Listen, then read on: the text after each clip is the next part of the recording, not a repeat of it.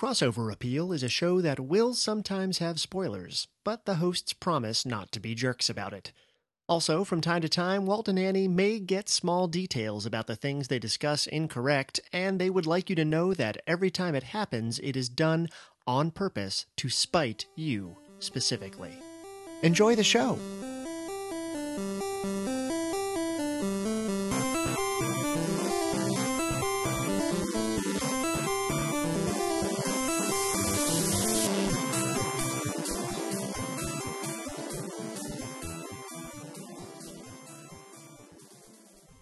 Hey everybody, and welcome to Crossover Appeal. I'm Walt McGough. And I'm Annie Carty. Hi Annie. Hey Walt. Annie, what do we do on Crossover Appeal? On Crossover Appeal, we take one book or movie or TV show and then mash it up with a different book or movie or TV show. Yeah. And see where those crossovers happen. Yeah, we need to figure out a word for book or movie or TV show. I've used piece of media, but that sounds so dry. Yeah, it sounds very academic. Form of narrative.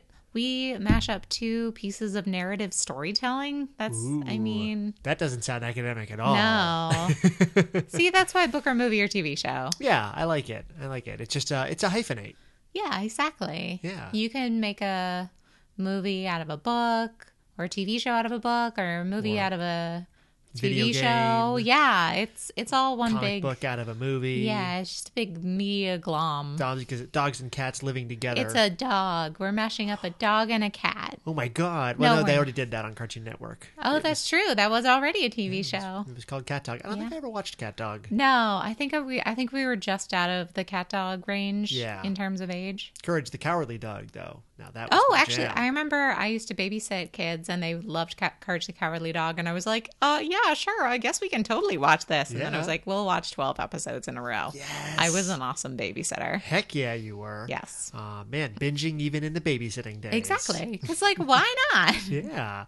Well, hey, what two pieces of narrative storytelling are we mashing up tonight? Today, we're mashing up Deep Blue Sea and the Maltese Falcon. If ever there were two things that deserve Yes. the title of narrative storytelling, the most academic title Oh, possible. totally. And Deep Blue Sea is one of them. And this is the 1999 shark film Deep Blue Sea, because yeah. apparently there's some other movie called Deep Blue Sea that has Rachel Weisz and Tom Tom Hiddleston, right? Hiddleston in it, and does not have any sharks for some reason. I think even just the poster immediately streamed more classy than the shark movie.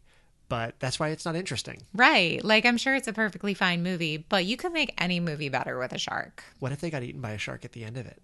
I don't even know what happened. An existential shark. I don't know. What if they were sharks the whole time? Oh my god. So it's like that painting about the guys in the rowboat trying to pull one guy out of the water and there's a shark coming at him. Uh-huh. I'll find out the real name of the painting for the show notes. That painting. But I would love someone to redo that painting with sharks pulling another shark out of the water and then a So man all the trying sharks to are eat in the them. rowboat?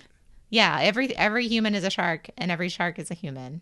That's my mantra for life. Yes.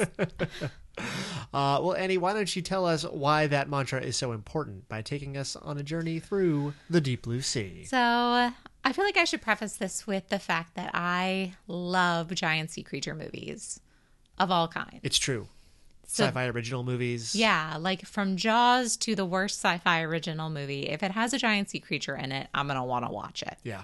Deep Blue Sea is a pretty solid shark movie. Yeah. So Deep Blue Sea itself is a 1995 sci-fi sea creature horror film. It stars Samuel L. Jackson, Stellan Skarsgård, and LL Cool J, and follows a group of scientists who are trying to make sharks smarter to cure Alzheimer's. Sure. Makes sense to somebody. Yeah, right? That's how you do science. But that's the kind of premise that makes me feel like the screenwriter saw a Scientific American write-up on that.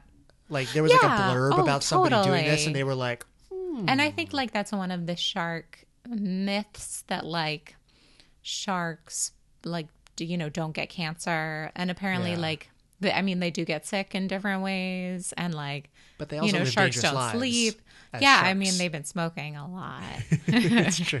Running with a fast crowd. Exactly. Using microwaves with the door open. Yeah. Underwater. Yeah, microwaving plastics. It's true. Sharks live on the edge. They do. So in Deep Blue Sea, We follow Dr. Susan McAllister, who has been leading a research team on Aquatica and under a submarine facility to increase the brain size of a group of mako sharks. And I feel like they play real fast and loose with mako sharks in this. Like, they're larger than actual mako sharks are. I feel like they actually use like models of great whites. Yeah, they're way more great whitey. Yeah, but like, who cares? They just didn't want to be Jaws. Just make them awesome sharks. So early in the film, one of the sharks escapes and attacks a group of teenagers, a la Jaws 2. Shark Wrangler, which I guess is a job, Carter Blake gets the shark back, but the event attracts the negative attention of the lab's investors. Major investor Russell Franklin, Samuel L. Jackson, comes to tour the facility, and Dr. McAllister wants to prove that she is on the cutting edge of neurobiology and shark biology. Yeah, Can I just say for a second how amazing it would be to have a business card that said Carter Blake, Shark Wrangler. And then has a little drawing of him like riding a shark that's jumping out of the waves. Maybe it's like one of those laminate cards, but on like the 3D hologram print. Ooh. And so it's like you see the shark jumping out of the water and with he's him on the back. Yeah, like a cowboy. Yeah. That's how you pass shark wrangling school. You have to lasso a shark. Oh yeah, I mean, you go through years as a shark rodeo clown. I was going to go there too. I'm so glad you said rodeo clown. It's a clownfish. Oh man. Well, it's been a good podcast, everybody. I think we're going to just wrap it up now. And, we've really enjoyed knowing you all and being friends. But we're going down the right way. We're going to ascend to our final forms of pure light now. In my secret prequel for Deep Blue Sea, it follows the adventures of Carter Blake as a rodeo clownfish. So it's really part of like the wheel of regeneration, that if you're a good rodeo clownfish, you're regenerated into Carter Blake, Shark Wrangler. Yes. Yeah. And it's not even like you regenerate into a human and his name is Carter Blake. You regenerate into a Carter Blake. There are many of them walking around. Carter Blakes walk among us. They do. Wrangling sharks left and right. Thank God, because, these sharks you don't want to mess with them. So Russell Franklin is touring the facility. It looks like they're like actually going to cure Alzheimer's.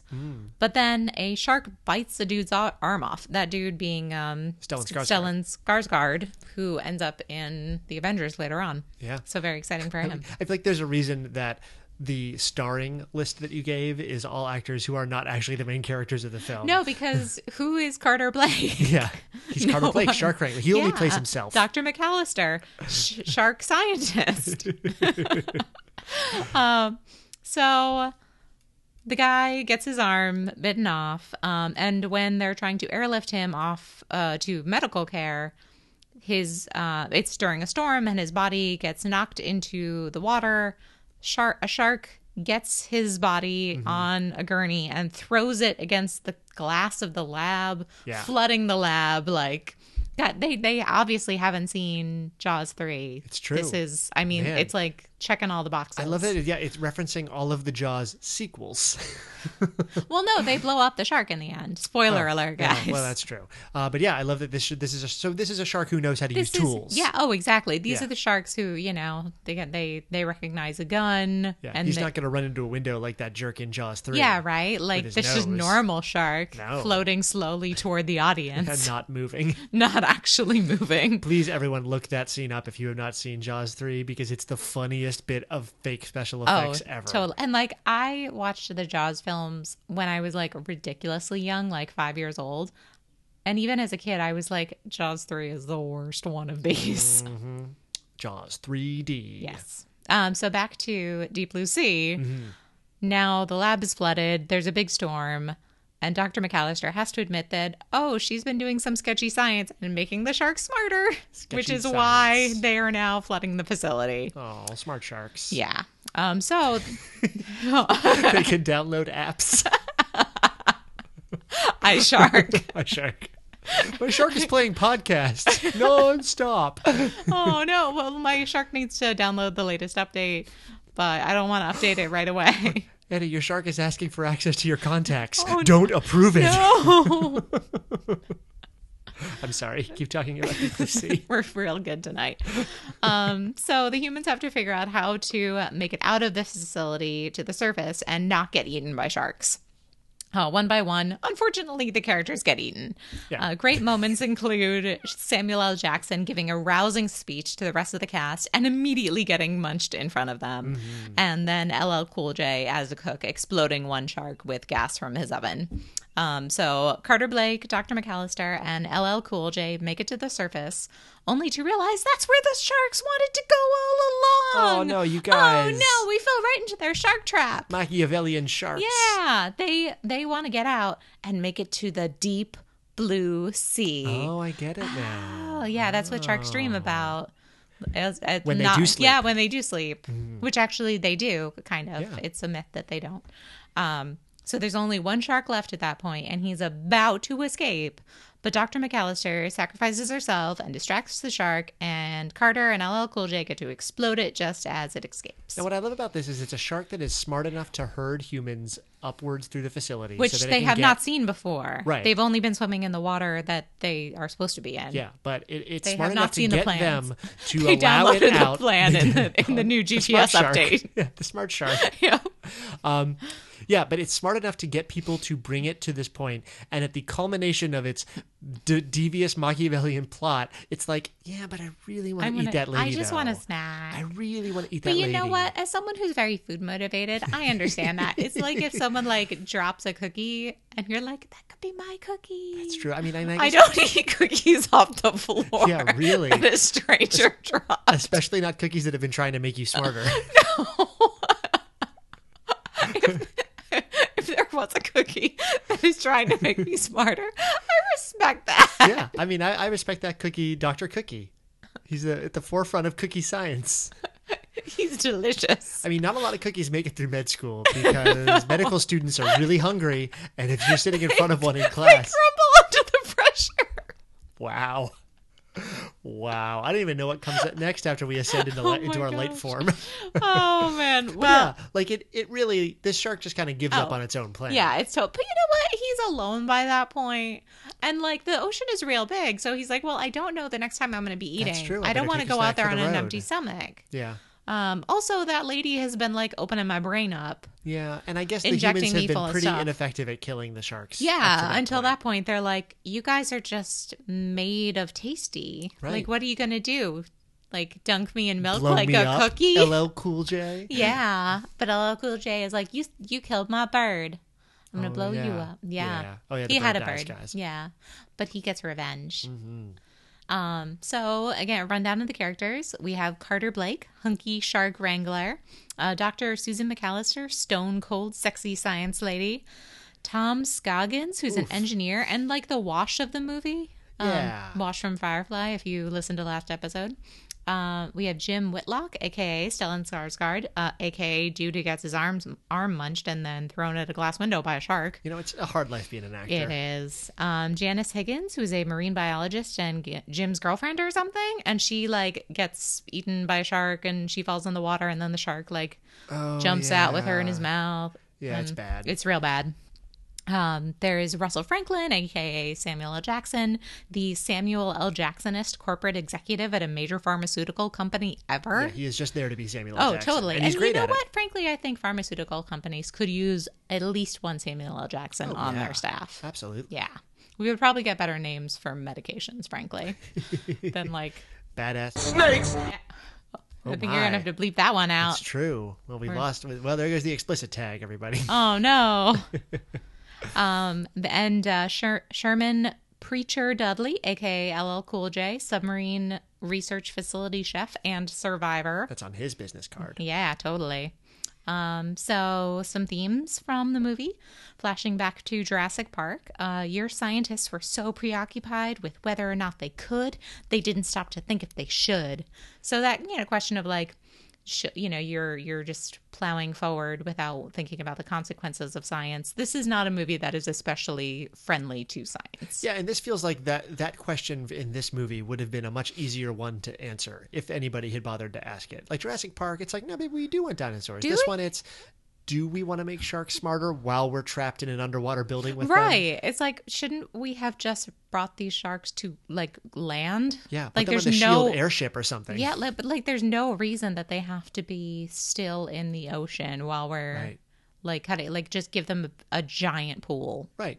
And let that happen. Yeah. But they're so smart, they would still get out. They would, and they would learn how to walk. They would like sneak out in custodial clothing or something. Oh man! Oh, it would be like Finding Dory, where they like steal a truck. Finding Dory is the alternate reality version of Deep Blue Sea. I love that. Oh my gosh! I'm just gonna cast the 3 sharks from the original Finding Nemo as the sharks from Deep Blue Sea. Yes. And then they all see Dory later, and they all bust out of Aquatica. And they just start eating This everybody. is a real exciting crossover. This is a really good one. Now, Annie, you have 3 items under the themes of Deep Blue Sea. Of course I'm very curious for the other 2. The other theme is sharks love to eat people. Oh, no, that's true. This is a theme Trenchant. that is actually a really bad theme because sharks are animals and like they are not out to hunt humans. They just are animals who need to eat. And mostly they just attack people when they mistake people for seals or another regular source of food. Yeah. And like I feel like there's a lot of kind of monster traits associated with sharks because they are like big and scary and can munch you. But like, again, they are just animals and they're doing what nature needs them to do, which is munching things like seals. It's like Peter Benchley, who wrote Jaws, is like now super into shark conservation because he feels sharks, bad. Right, because sharks are amazing and they're not like evil man-eaters, but they're awesome to see movies about. It's true. So, and the last theme is that survival takes teamwork. Well, most people die, but at least LL Cool J makes it out alive. Survival of some means teamwork. Yes. You need to have some chum. They all need to work together, just like Samuel L. Jackson wanted them to. Oh, that's true. And so this is kind of tying off of LL Cool J surviving. He originally was not going to survive. And he was apparently not in a huge role, but he was like really awesome on set. And He's they were super like, charming. Yeah. And they were like, no, we want to give him more to do. And then when they released one version of the film to early focus testing, to focus groups, they felt like Dr. McAllister like basically needed to be punished for making sharks smarter. For being a scientist. Because she originally survived along with Carter Blake, sexy shark wrangler. So they had to do reshoots in which she sacrifices herself to stop the final shark from escaping, and then Carter Blake, sexy shark wrangler, and LL Cool J survive. And run off together. Yeah, I would go with that one. Absolutely. So some things I like and I think other people will like. One review of Deep Blue Sea said, it's about giant sharks eating people. And that's exactly what you get, which is 100% accurate. If you're looking for a good shark munching movie, this is one of them. Yeah. And the Samuel L. Jackson death scene was a big movie surprise when it came out, because who expects Samuel L. Jackson to give a rousing speech and then bite it? It's a pretty fun movie moment. And the movie finds those kind of fun moments throughout it, and gets all these Jaws references in there. It's never taking itself too seriously. It's just a big fun romp. Yeah, I think actually the AV Club put out a list a while ago of like best scenes in otherwise bad or forgettable movies, and the Samuel L. Jackson scene was in there because it's a really gutsy move. Oh, totally. And like, you're watching it and you're like, man, we're gonna stick together. And he gives some speech about how he had been like stuck on a mountain with people. Yeah. And they were all freezing to death. Yeah, they were all freezing to death. And like some people didn't survive because of the cold, but then other people didn't survive because of people. Yeah. And he's like, I've seen the worst of humanity, and like that's way worse than a shark that got smart. Yeah. So and then a shark eats him. Yeah, exactly. And the shark is like, no, man, I'm just as bad as people. Yeah, but they like have a really deep and thorough backstory sketched out for this guy. Yeah. He just gets nommed on. It's great. Yeah. Oh, exactly. And another piece of Deep Blue Sea trivia was that he originally, I think, was offered the chef's role, which they guess was slightly different. And he was like, no, I don't want to do that. That's boring. And then they revamped this role for him, and it included that like surprise death scene, and he was like, I am on board with that. Absolutely. So yeah, kind of a fun little bit of movie trivia. Samuel L. Jackson liked it, and you will too. Exactly. So do you want to tell us a little about The Maltese Falcon? Yeah, absolutely. Another animal themed movie. Oh, it's true. We're keeping on the animals. Well, actually, yours has an animal themed movie that with no animals in the title, and mine has animal in the title and no animals in the movie. So it's like this. Well, I fancy guess we're not inverse. doing this crossover then. Oh my God! How will they ever get along? I don't know. They're the original Odd Couple. So The Maltese Falcon is a 1941 film starring Humphrey Bogart, directed by John Huston. It's actually his first his directorial debut. He then went on to make a lot of really wonderful films like The Man Who Would Be King and Treasure of the Sierra Madre. The movie is based on a novel by Dashiell Hammett, which I also really love. But I would recommend watching the movie because it's pretty close to the book, and thanks to making the film at the time that the Hays Code was in effect, the movie winds up eliding a lot of the book's sort of casual homophobia. So like the book, one of the characters is referred to very throughout the book by a number of gay slurs, and there's a lot of like effeminate characterization. It's present in the movie. It's not like John Huston was like, no, we must be progressive about this, but the Hays Code prevented the display of homosexual acts, and so the movie version actually ends up coming across as a little less oogie than the book, which is interesting. Yeah. I find. But so I would recommend watching the movie. The reason that I still think, I mean, there's some problematic elements to it, but the story as a whole is the source point of a lot of the sort of hard-boiled detective genre in detective fiction, and establishes a whole lot of things that we'll talk to you about in the themes. Were you going to say something? Yeah, I just I was looking at his name, and I want to say it's John Huston because I looked him up, and I think you're right. Oh, it's okay. I didn't want to like be like actually. Pardon me. Well, actually, but I just looked it up, and his daughter is Angelica Houston. Oh, well, there you Which go. I was like, wait a minute, that seems coincidental, and then yeah, it's a Hollywood family. Well, I apologize to Angelica for saying her last name wrong. You can come hang out with us anytime, Angelica Houston. It's true. Also, I think that when talking about a movie/book that's all about like dudes being dudes and how awesome dudes are and how great it is to be manly, bros. having a woman splaining moment is fitting, I think. Actually. Equality. Lady splaining. Yeah, exactly. The basic synopsis of The Maltese Falcon. It's set in San Francisco, city of fog and mystery. Humphrey And Rice-A-Roni. The San Francisco treat. Ding, I don't ding. know that there are any streetcar bells in this movie, which feels like a missed opportunity. Are there any streetcars? Not that I know of. Not that I can recall. I mean, the most I know about San Francisco is Rice-A-Roni and Full House, so that's not a whole lot. Neither of those are in there. Oh no! I know. Missed opportunity. Oh, Uncle Jesse, what were you doing? It's before they knew better. But set in San Francisco, Humphrey Bogart plays Sam Spade, a private eye who works with his partner, Miles Archer. Spade and Archer are approached by a woman named Ruth Wonderly, who is looking for her missing sister, and wants the two of them to follow Floyd Thursby. There's some real good names here. Yeah. Dashiell Hammett was like, in that sort of Ian Fleming kind of way, really good and really terrible at names. It gets better from here. What do you mean? I like those names. I wasn't making fun of them, Oh, yeah, but they no. feel real, They're like very, detective story names. Yeah, they get a little more obvious as we go on. So Ruth asks Spade and Archer to follow Floyd Thursby, who's the man her sister has been seeing. And Archer does, but then is killed.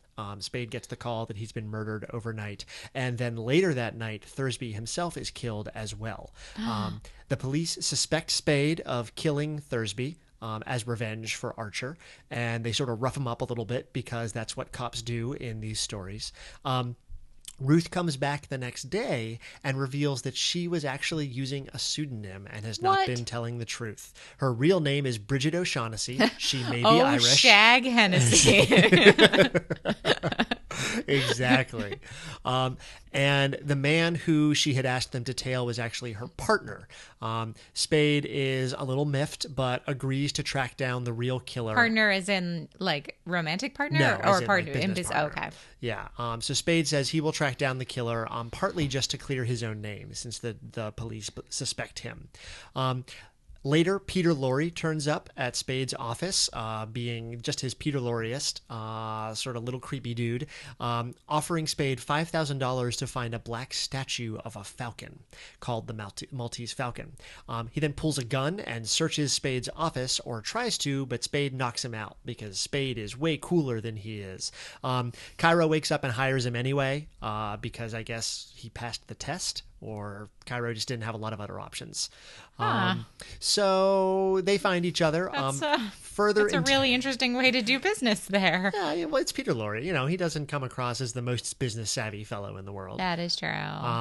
Further entanglements ensue. It turns out that Cairo and O'Shaughnessy are working together for a man named Gutman, who is also referred to throughout as the Fat Man. Who is the opposite of the Thin Man, which is exactly. another detective series. By Dashiell Hammett. Yeah. Oh, really? Yeah, he wrote the book that it's based that's on. right. So, yeah, he had a limited range for names, but he used the most of it. Yep. But the three of them, along with a hired gunman named Wilmer, are searching for this bird statue, which is called the Maltese Falcon, and it's apparently made of solid gold that's been covered in like a black material to disguise it. It has a whole historical basis in, I believe, the Spanish Inquisition or all sorts of the Spanish Armada, all sorts of things. Inquisition. Hey, nobody expects it. Nope. Further entanglements ensue. Spade gets knocked out with a drugged drink. A ship's captain, played by Houston's father, Walter, in a cameo that was done to sort of wish John luck in his first film. Yeah, again, Hollywood family. Yeah. So the ship's captain staggers into Spade's office, having been shot a lot, but is carrying the Falcon. And so Spade winds up with the Falcon. He's running around in this tangled web of no good nicks, and finally gets everybody in a room together, and they start hashing things out. And he reveals to them that he has the Falcon at a different location, but makes him giving it to them contingent on them both paying him a lot of money and pinning the murders of Archer and Thursby on Wilmer, the gunman, which is somewhat fair because Wilmer almost certainly killed Archer anyway. The bird is turned over, but revealed to be a fake. Oh no! I know, it's a bummer. Bird. In the hubbub after that, Wilmer escapes.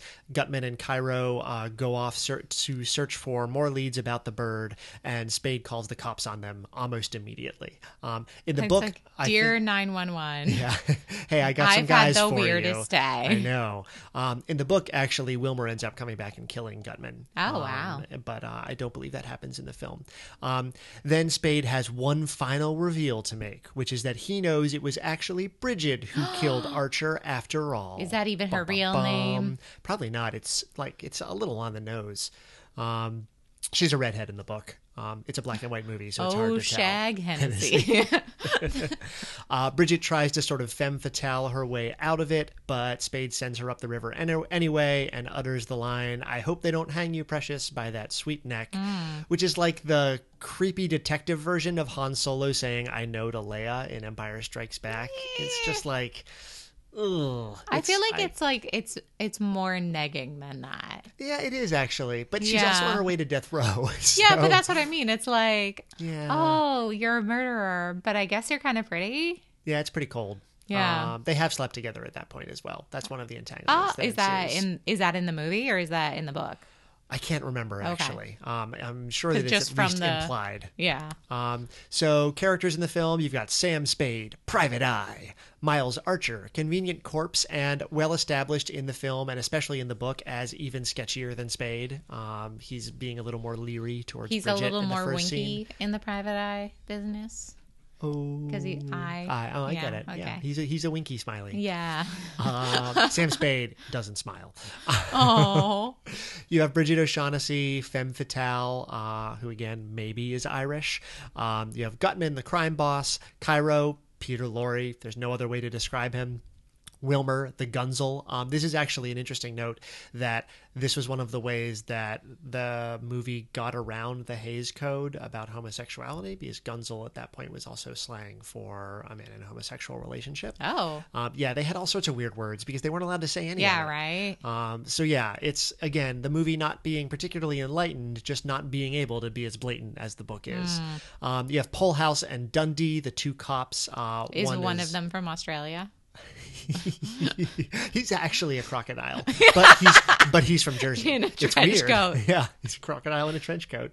And then there's the other ladies in the book, all of whom Sam either hits on or is sleeping with.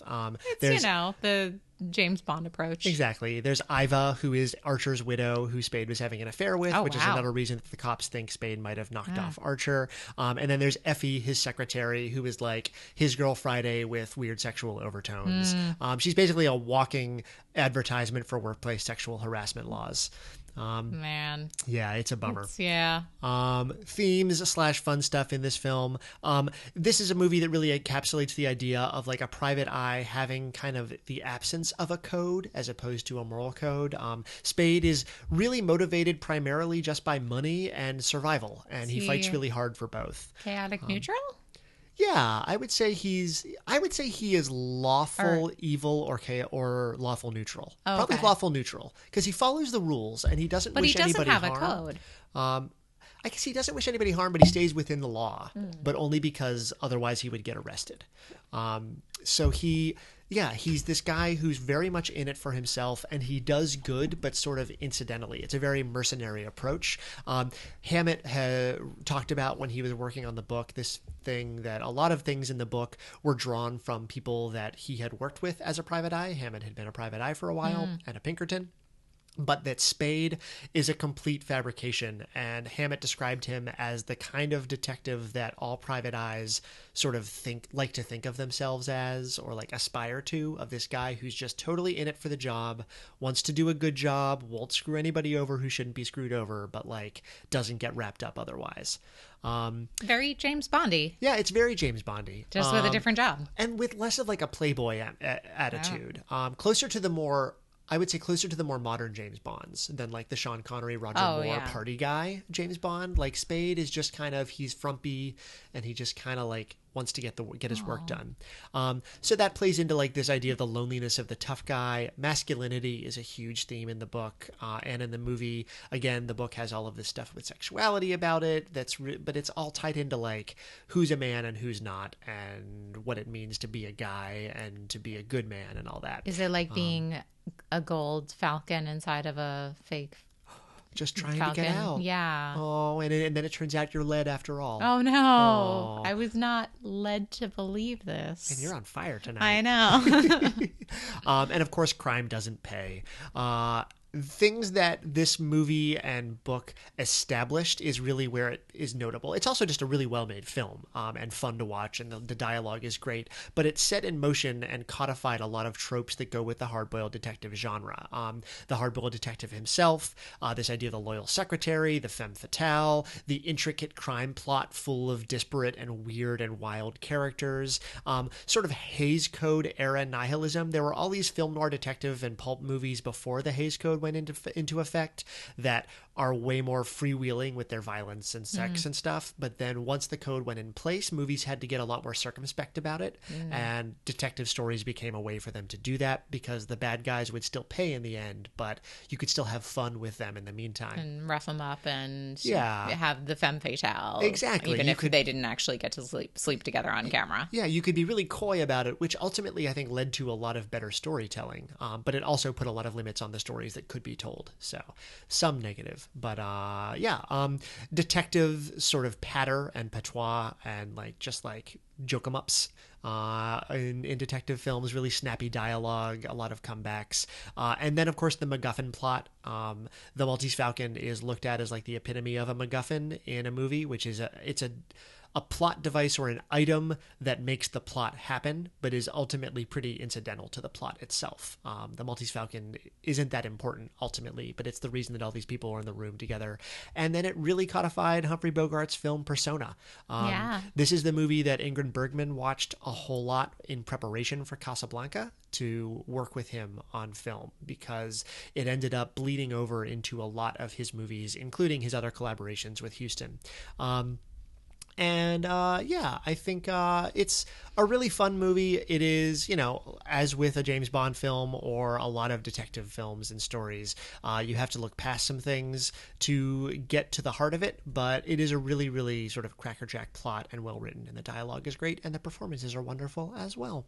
So that's The Maltese Falcon, and I think that leads a little bit into the first thing that we can talk about as a thematic crossover. Yeah.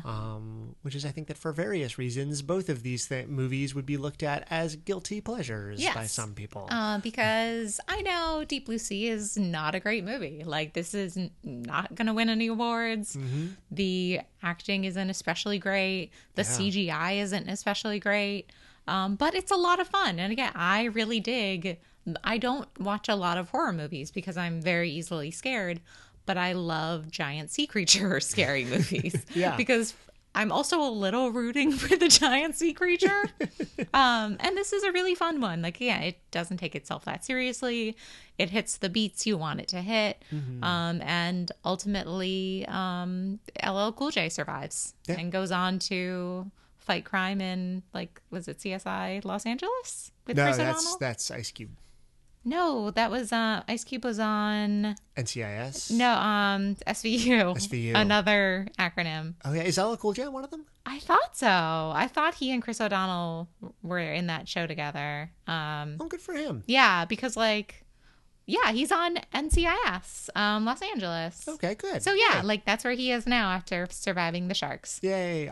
You mentioned the bad CGI. I just remember the AV Club article that talks about Samuel L. Jackson's death scene mentions that for a moment the shark that eats him looks like Jabberjaw. Because the CGI is not great. Yeah, no, it's not. Yeah. But it's still a fun, exciting moment. And I'm Yeah. sure if you're in the theaters watching it, it would be kind of a big surprise. Yeah. And I think we were talking about this earlier in this idea that I think I personally feel like, and I think you agree, that like there's really actually no such thing as a guilty pleasure. Oh, totally. Like, there's- I can't think of anything that could be classified as a quote guilty pleasure that you should actually feel bad about, from like Yeah. like eating ice cream in your pajamas to watching a bad movie On a Saturday morning. Yeah, exactly. Because you can understand when something is bad and it's flawed. Like, Deep Blue Sea, it's kind of shaming scientists. Yeah. When I love science and I love sharks. Like, I don't think they're giant man-eater monsters. Yeah. But I also really love movies that have sharks as giant man-eater monsters. Yeah, and like Maltese Falcon, along with so many other pieces of media from that time period and today, have a lot of problematic elements to it, but being aware of those problematic elephants and still enjoying it is not Problematic elephants? Problematic elephants. That's the title of my memoir. Hashtag your elephant is problematic. Yeah, but I think that it's important to have perspective about the things that you watch and the things that you enjoy, but you shouldn't feel guilty for enjoying them. As long as you kind of understand what's not so great about them, Yeah. and where the problems are. Yeah, if I met somebody who either uncategorically loved Deep Blue Sea or the Maltese Falcon or both, and like was just totally over the moon about them, they were their favorite things ever, no questions asked, No bar irony, none, no- I may have some suspicions of that person, Yeah. but at the same time, you know what? Like what you like. Yeah. You know. As long as you're not hurting anybody with it. Sure. Exactly, and it's not making you a bad person. Yes. Or a bad shark. Oh, sharks. I don't know if sharks would enjoy Deep Blue Sea. This is a question worth asking. Would Yeah. super intelligent sharks enjoy Deep Blue Sea? Probably not the ending. Yeah, well, But they could most see it of as the a tragedy. movie. It's a Yeah. Shakespearean tragedy for them because It that is. final shark is very close to It's success, so and then his close. fatal flaw is It's- wanting to eat her. Yeah, his fatal flaw is being hangry. Oh no. Hangry hubris. Yeah. I've been there, buddy. For sure. How about other thematic crossovers for these two? It's kind of sketchy organizations. Yeah. Both, like not even just crime, but like the police, obviously, and the Maltese Falcon don't seem so great. Yeah. Sketchy plot Scientists. elements and plot devices. It's like, oh, we need a Yeah. reason for everybody to be in a lab together. Right. They're trying to So- make sharks something- cure Alzheimer's. Yeah, it's we like need all these criminals in a Alzheimer's room. is something. Yeah. Let's get a golden bird. And we need our investors to come along. Yeah, exactly. Sure. Yeah, absolutely. Also, there's a bird. Such birds. There is a real bird. Yeah, and it doesn't end great for either of them. No, it really doesn't. Oh, poor birds. But how about the physical crossover of these movies? So I feel like almost kind of making it a Jurassic Park approach. I would say that we're gonna bend some time rules here. Oh, yeah, totally. I think Yeah. they can occupy the same time period. Yeah. That in addition to maybe these are not the best scientific practices going along, but Dr. McAllister has been looking for ways to fund her lab, and she has investors, but she needs more money because sharks ain't cheap. Yeah. And you need to have shark surgeons on hand because their part of the hands are union. not on hand. They're part of the union. They're all exempt. Exactly. So she has had to get some sketchy, shady money from, was it the Fat Man? From Gutman. Gutman. And she knows that. She's like, I really have to cure Alzheimer's, not because I just want to, because that's a passion of mine, But he's going to take my but thumbs. also because I need to be able to have this pill and then make $1 bajillion off of it, or he's going to come in and take my sharks. Yeah. And my thumbs. And my thumbs. Well, That I do science with. He's gonna feed my thumbs to my sharks. Oh my gosh. My smart sharks. Poetic justice. He's going to download my smart sharks. He's gonna download my thumbs right to the shark. I like that. For me, this crossover hinges very much on how smart these sharks are and become. Are you imagining them as sharks who dress as people? Well, I don't. That did cross my mind, but I feel like we've covered that pretty well. So imagine this. Sam Spade gets an anonymous tip that the Maltese Falcon has been located at a sunken ship and is being held at an underwater research facility. And so he is hired by Gutman and Cairo and Bridget O'Shaughnessy to go. Is Bridget O'Shaughnessy an actual shark? That's the twist ending. That's why she's the femme fatale, because she is a shark. And she will eat him. She's very fatale. Fatale. But I think that the sharks, having killed everyone in the research lab, except for a few of the survivors, have put out a call saying that the Maltese Falcon has been found. And then all the characters come to the lab in order to look for the Falcon. It turns out it's just sharks. It's sharks all the way down. And they have to help battle the sharks. If the sharks are even smarter, then they built robots who are Cairo and Gutman and Bridget O'Shaughnessy and send them out into the world to round everybody up. And if they're super smart, then yeah, they morph themselves into people. And just wear trench coats. Yeah, because if you're smart enough, you can fool anybody. And ride the trolleys in San Francisco. Just ringing the bells. Ding, ding. They're having all sorts of San Francisco treats. Because people are delicious. It's tourist season. So either way, we wind up with the criminal whodunit on an underwater research facility. Oh, exactly. And everybody's trying to battle the sharks, and the sharks are winning. Exactly, because they're sharks and they're super smart. Oh, yeah. But Sam Spade. Sam Shark. Oh, Shark Spade. Maybe. Ooh. Okay, here it is. They all go through these machinations and all the humans are like, yay, we did it. But then it turns out that Sam Spade He's like, I have one more reveal. He's on the shark's payroll. He's been working with the sharks the whole time. He was a clownfish rodeo. A clownfish rodeo. That's the title of my country album. Got my memoir, my country album. Man. Hitting all of the good titles this week. Yeah, but I think Sam Spade is totally working for the sharks. Yeah. Well, I mean, the sharks have literally been captured, been made to undergo medical experiments. Yeah. And they literally just want to get out. Yeah. So they want to escape. I think he does it, and I think he gets LL Cool J to help him. Yeah, maybe LL Cool J, and that's how he gets into the detective work and meets Chris O'Donnell. There it is. Love it. So this is really a triple crossover. Yeah. Or a crossover / prequel. Yes. Sold. All right, do you want to play some games? Yes. Cool. Kiss your faces. Who's making out with sharks? Oh, man. Who isn't making out with sharks? Just give me that opportunity. Oh, man. So, I mean, Sam Spade is looking around for love. In all the wrong places. Oh, yeah. And I feel like Dr. Susan McAllister, she seems like a good... And maybe not quite femme fatale, but she's got that stone cold. She's morally ambiguous enough that I think they could have a lot to talk about. Yeah. But she's also very determined and steely. And he would find out that she kind of has this shady dealing with Gutman and whoever. Exactly. And she'd be like, I'm doing it to save lives. And he's like, I don't care. Is it going to make us rich? And she's like, yeah, probably. Yeah. And he's like, marry me, sweetheart. I've been a shark the whole time. Me too. Well, yeah, they're both sharks. I think that's a good one for Kiss Your Faces. I think Bridget would probably win over Hunkyman, every dude. Carter Blake. Yeah, Carter Blake. I feel like she could get him wrapped around her little finger.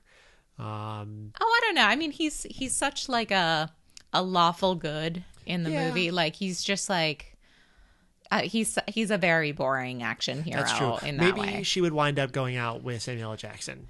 Yeah. They'd be a power couple. They would, actually. Super power couple. Yeah. Yeah. I like that. And he's like, you know what? I've done some bad things in my life, but I've moved on. Yeah. And she's like, so have I. And I'm not on death row anymore, I guess, Yeah. because the sharks saved me. Yeah. Thanks, sharks. Thanks, sharks. They are good at jailbreaks. Exactly. Battle Dome. Unless they're out of Kiss Your Faces. Oh, I'm trying to look. I feel like we should have a male couple, and then like really, Yeah. like support the man relationships as Yeah. opposed to like Well, Wilmer gets very poorly Yeah. treated, as does Cairo. They are the two in the book who it is very Who are hinted probably- at they have a relationship. In the Okay. book, it's very explicit. In the movie, it's hinted at. Peter Lorre needs some love. Yeah. Wilmer is just, I forget who plays him, but he's like a young Is he- kid. He's like a teenager, basically. oh wow. Yeah. Well, I think Tom Scoggins is, again, he's like, What an unfortunate I name. know, right? Aw. But like he's a nice enough guy, and like he ends up like kind of rising to the occasion and like Yeah. getting like the doors open or something, and then he gets munched by a shark. Oh, yeah, But that's true. but he ends up doing pretty well, so I feel like he could earn some love in here. Yeah, and then maybe Peter Lorre and Stellan Skarsgård run off together. Yeah, because now they're both kind of funny looking, and Both a little funny looking. they're They're a little addled. yeah, and like Stellan Skarsgård has lost his arm, Yeah. so Peter Lorre's gonna help him through that. Yeah, and Peter Lorre's been knocked out a lot, so he's probably got a few concussions. Yeah, so right. They're Aw. helping each other out. Yeah, with their various medical issues. Exactly. How about Battle Dome? Who is fighting sharks and how? All right. Again, who isn't fighting sharks and how? I feel like Gutman's got to get like eaten by a shark. Oh yeah, absolutely. Like he gets run down, I think. And maybe yeah. Miles Archer. That's how he goes in the beginning. Yeah, a shark kills him on the streets of San Francisco. Yeah. Never saw it coming. No. It's so who foggy. who does? Exactly. It's so foggy out there. How foggy would it have to be for a shark to swim through the air? I think underwater. I think it would have to be Incorrect. the ocean. Wah wah. Aww. We're literally talking about sharks riding on trolleys and walking through the streets of San Francisco. That's true. Just It would have to be fog shark. 80% foggy. Yeah. Okay. That's it. That's what they call, what we in the weather service call the shark threshold. Yes. Watch out for sharks today. Yep, cloudy with a chance of sharks. Aw. Don't go outside, please. It's a real dark take on that children's book. I know it didn't. It was the first draft, and the editor talked him down. Yeah. Yeah. I think other people. I mean, everybody in the Maltese Falcon fights with everybody, so Yeah. I feel like they're all just kind of garrulous people. So, I can see Carter Blake and Sam Spade fighting. Yeah. Because again, Carter Blake is he's like a real good guy. Yeah. He's boringly good. He's boringly good, and he would have issues with Sam Spade kind of not caring about the moral good. Yeah. Absolutely. Does LL Cool J fight anybody? I am gonna say that LL Cool J fights maybe Miles Archer. Yeah, and maybe the two cops too, Yeah. because he's having a rough time before he becomes a detective. Yeah, and I feel like and he realizes he doesn't want to be that kind of cop. he's gonna be a good cop. Yeah. Because I feel like he might have had like a tough life before becoming a chef, because he's Yeah. also religious. So I think he like turned to religion after some bad stuff in his past. he mentions that at some point. Yeah, doesn't he? Yeah. I think so. So maybe he's like, and he's turning his life around, and he hates corruption. Yeah. And he wants to just get out there and help people Exactly. who either may be fighting sharks, maybe they are sharks. Maybe they're getting eaten by sharks. Yeah, whatever it is. He's gonna help the people of San Francisco. He's gonna be a shark cop. Yeah. he's on the Coast Guard. I feel like Best Buddies we touched on a little bit. Yeah. I feel like LL Cool J and Sam Spade kind of inspire each other. Yeah. Yeah. I think Sam And- Spade shows him the ropes, and then LL Cool J is like, "Okay, I need to go be my own good person now." Yeah, and maybe like Effie, and I'm trying to think. I Poor feel like There's nobody for Effie Yeah. really. Effie, I think Effie stays home. maybe Effie and Carter Blake. Oh, She just needs a nice guy. That's true. Yeah, maybe like Carter Blake comes back to the office afterwards to debrief for everybody, and like Effie's there, and he's like, "Oh, And hello. he's like, "Hi, how are you doing?" Your boss is a real jerk to you." Yeah, like I worked for a lady before. And I just survived a lot of sharks. Yeah. So why don't you come out to dinner with me? Yeah. Yeah. All right, cool. I like that. I like that a lot. Yeah, so that's actually Kiss Your Faces Oh, that is a again. Kiss Your But that's Faces. okay. Yeah. Best buddies. this is an extreme bunch of folks. And you know what? A lot of times I feel like we end up with fandoms that are not sexualized. Yeah, that's so true. we have a harder time with Kiss Your Faces. And we have two more sexualized fandoms here. So let's just go with it. Am I right? Oh, Sharks. yeah. Who are the sharks getting together with? Other sharks. Yeah, smart sharks. Yeah. I mean, they're These smart sharks have Tinder. Oh, I would swipe, but my fins are too far apart. No. Oh, no. Finder. Oh, my God. Just going to leave that there. Wow, we've got some really good puns this week. Yes, we do. Well, let's ride that train right into some recommendations. Why don't we? My God. So for more giant sea creature fun, Jaws, the classic and really best of the man-eating shark films. Jaws 2, in case you really liked that early scene of teens getting attacked. Yeah. More teens, please. Yeah, right? As a 5-year-old, that was my favorite of the Jaws movies. Because you were watching all of them when you were 5. Oh, yeah. Like, I loved them. And I think I would, play Jaws 2 with my Barbies and a shark toy. Would they get eaten? Well, no, they would fight the sharks. Oh, okay, good. Yeah. Yeah. Good job, Barbie. Yeah, right? She's good hardcore. There's The Shallows, in which Blake Lively faces off against a great white. And there's Lake Placid, which is technically a giant lake creature, but has Betty White and a big old crocodile, and that makes for a good time. Yeah, and Betty White is really good in that movie. Yeah, Betty White is good in everything. Yeah. I feel like Betty White is the Samuel L. Jackson of the Lake Placid universe. Absolutely. And I feel like Lake Placid, even more so than Deep Blue Sea, is a movie that knows it's stupid and is having a lot of fun with it. It is a more intentional spoof. Yes. There are more specific points of humor where the film actually wants you to laugh. Whereas Deep Blue Sea, it's a little nudge nudge wink wink. Yeah. But it's still very much focused on being a silly adventure movie. Yeah, exactly. There's The Host, which is technically a river monster, but it's Joon-ho Bong, who is a director we've talked about before. Snowpiercer. And is great. He sure does have a great style as a director. Yeah. Snowpiercer did not hold together for me, but he's got a vision, which I appreciate. Absolutely. And there are also sci-fi original movies like Sharknado, Megalodon, and Dino Croc. And they're just really ideal when you are hungover and need a bad sea creature movie. I'm a little bummed that you didn't put Sharktopus on here. I was very disappointed with Sharktopus. Really? No, wasn't that the one that oh yeah, we watched? And no, that was Debbie Harry. That was Giant Shark versus Mega Shark versus Giant Octopus. Yeah, that's the one. Yeah, not a good one. No, because it was not enough of either. Or Giant Octopus. Yeah, it was very disappointing. Too much Debbie Gibb. Debbie Gibson? Yeah. Debbie Harry? Debbie. Too much Debbie. Yeah. Too many Debbies. No, thank you. That's a terrifying sci-fi original movie. It's too many Debbies. It's like that multiplicity movie. Oh, poor Michael Keaton. Oh. For more bad science decisions regarding making a dangerous creature smarter, Jurassic Park. Yeah. Not Jurassic World. No, Don't Jurassic World. See Jurassic World. Okay, so if I had to watch they either, made the dinosaurs smarter and the humans dumber. So basically, dinosaurs deserve to take over that park. I wouldn't trust anyone in Jurassic World to run a Wendy's, let alone a dinosaur park. You burned. You're on notice, Jurassic World. But Jurassic Park is amazing. Yes. And again, has that kind of questionable, should scientists have done this theme. And for more Samuel L. Jackson fighting a bunch of angry animals in a contained space, Snakes on a Plane.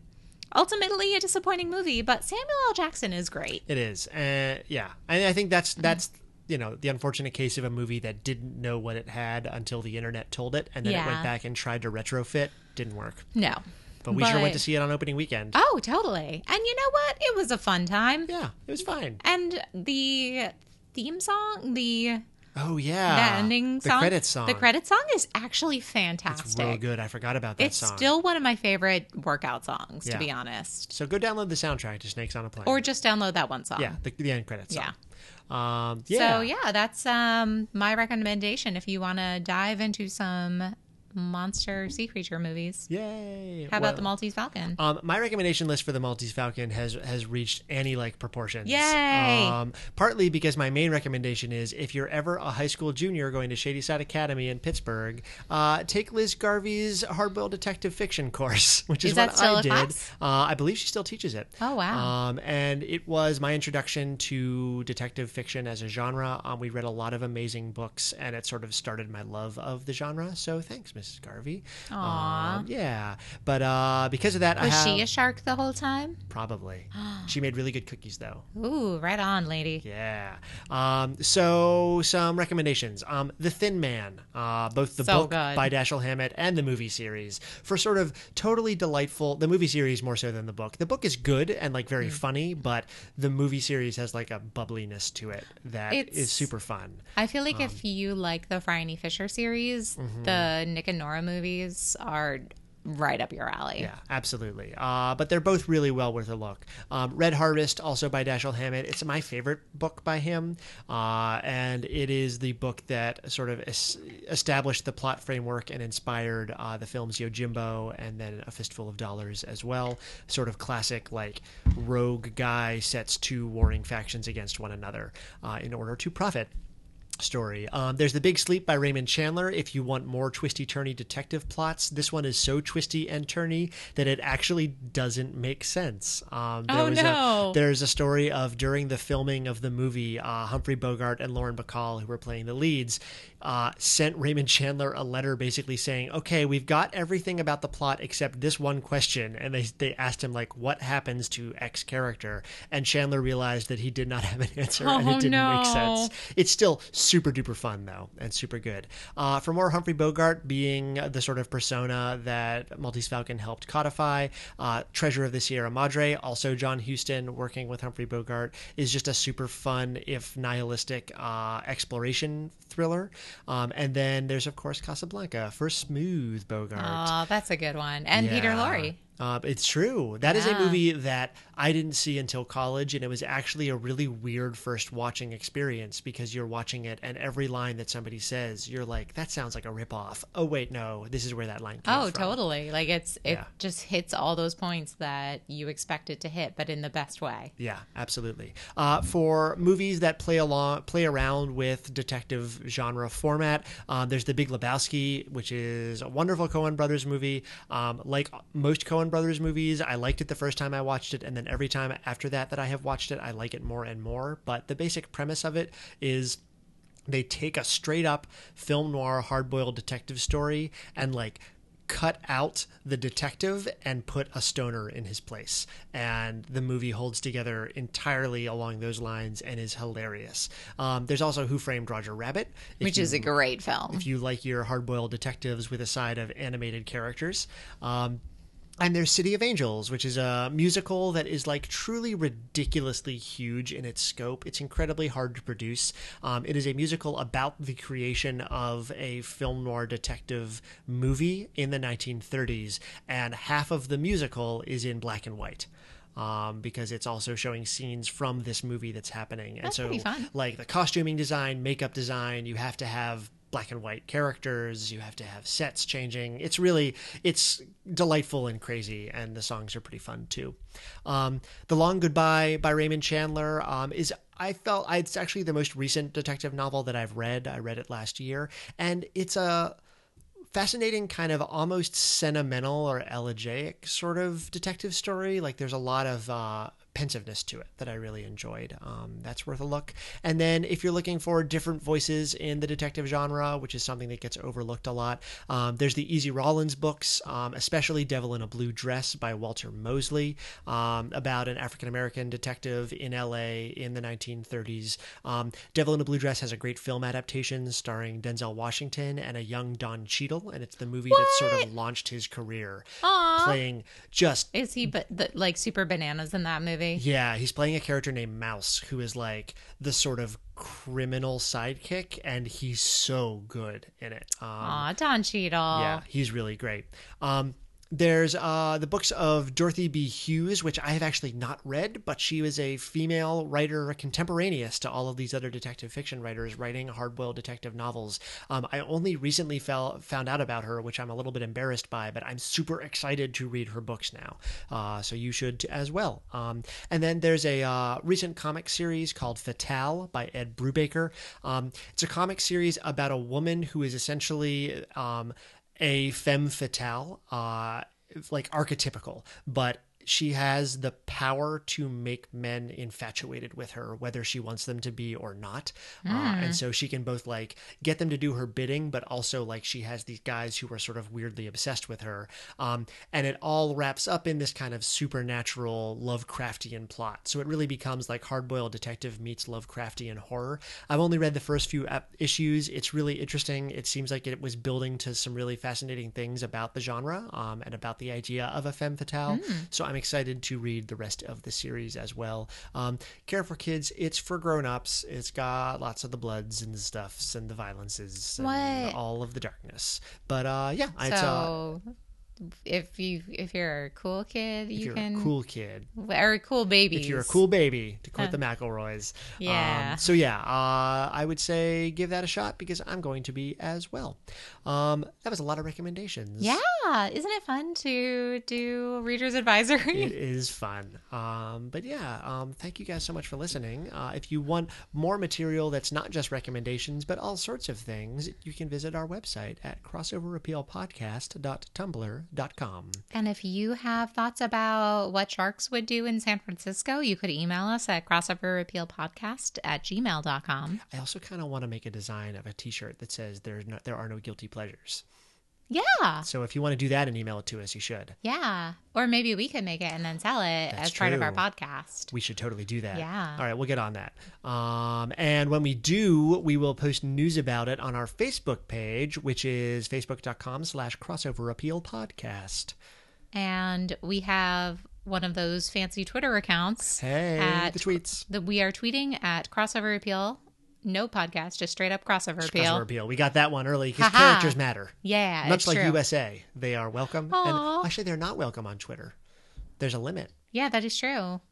The anti-USA. And sometimes if you tweet too much about Sound of Music Live, they throw you off it for a little while. Annie, one of the only people I know who has gotten kicked off Twitter for its daily limit. Yep, tweeting too much. You're like, Annie, too many feels. Annie, I think it's time for you to take a break. Yeah, right? It was very unfair. Yeah. But Crossover Repeal is still going strong. Yeah. So twitter.com/cross or at Crossover Repeal. And then you should subscribe to us on iTunes and leave a rating and a review if you already do, because that helps us get the word out and find more listeners. Yeah, and we really appreciate it. Yeah, you can leave a review telling us about your favorite giant sea creatures. If you have pictures of sharks in trench coats. Yeah. I'm sure that could be in a review. Oh, yeah, absolutely. Probably. We would totally do that. At first when you said that, I thought you meant like, if you have taken a picture of a shark in a trench coat, we want to see it. Call our hotline now. I do want to see that. 1-800-TRENCHCOAT-SHARK. Actually, we know marine biologists. I bet if we gave them a tiny, I'm sure they have dog trench coats. Oh, yeah. And you could just put them on a shark for a second. And then maybe a little fedora. Oh my God, right on the fin. Oh, right there. Oh my God. Make it happen, world. Yeah. We need this. And then I guess encapsulate it in a review. And then really the sharks would be like, literally, you cut our brains open. Yeah. And now you're putting us in fedoras. They would have earned their eating us. Yeah. So, that's why I root for them in the movies. Yay. Well, we're going to keep on rooting for those sharks for another 2 weeks, at which point we will see you back here. But for the meantime, thank you very much for listening. This has been Crossover Repeal. I'm Walt McGough. And I'm Annie Carty. And we are reminding you too, as always, please ship responsibly.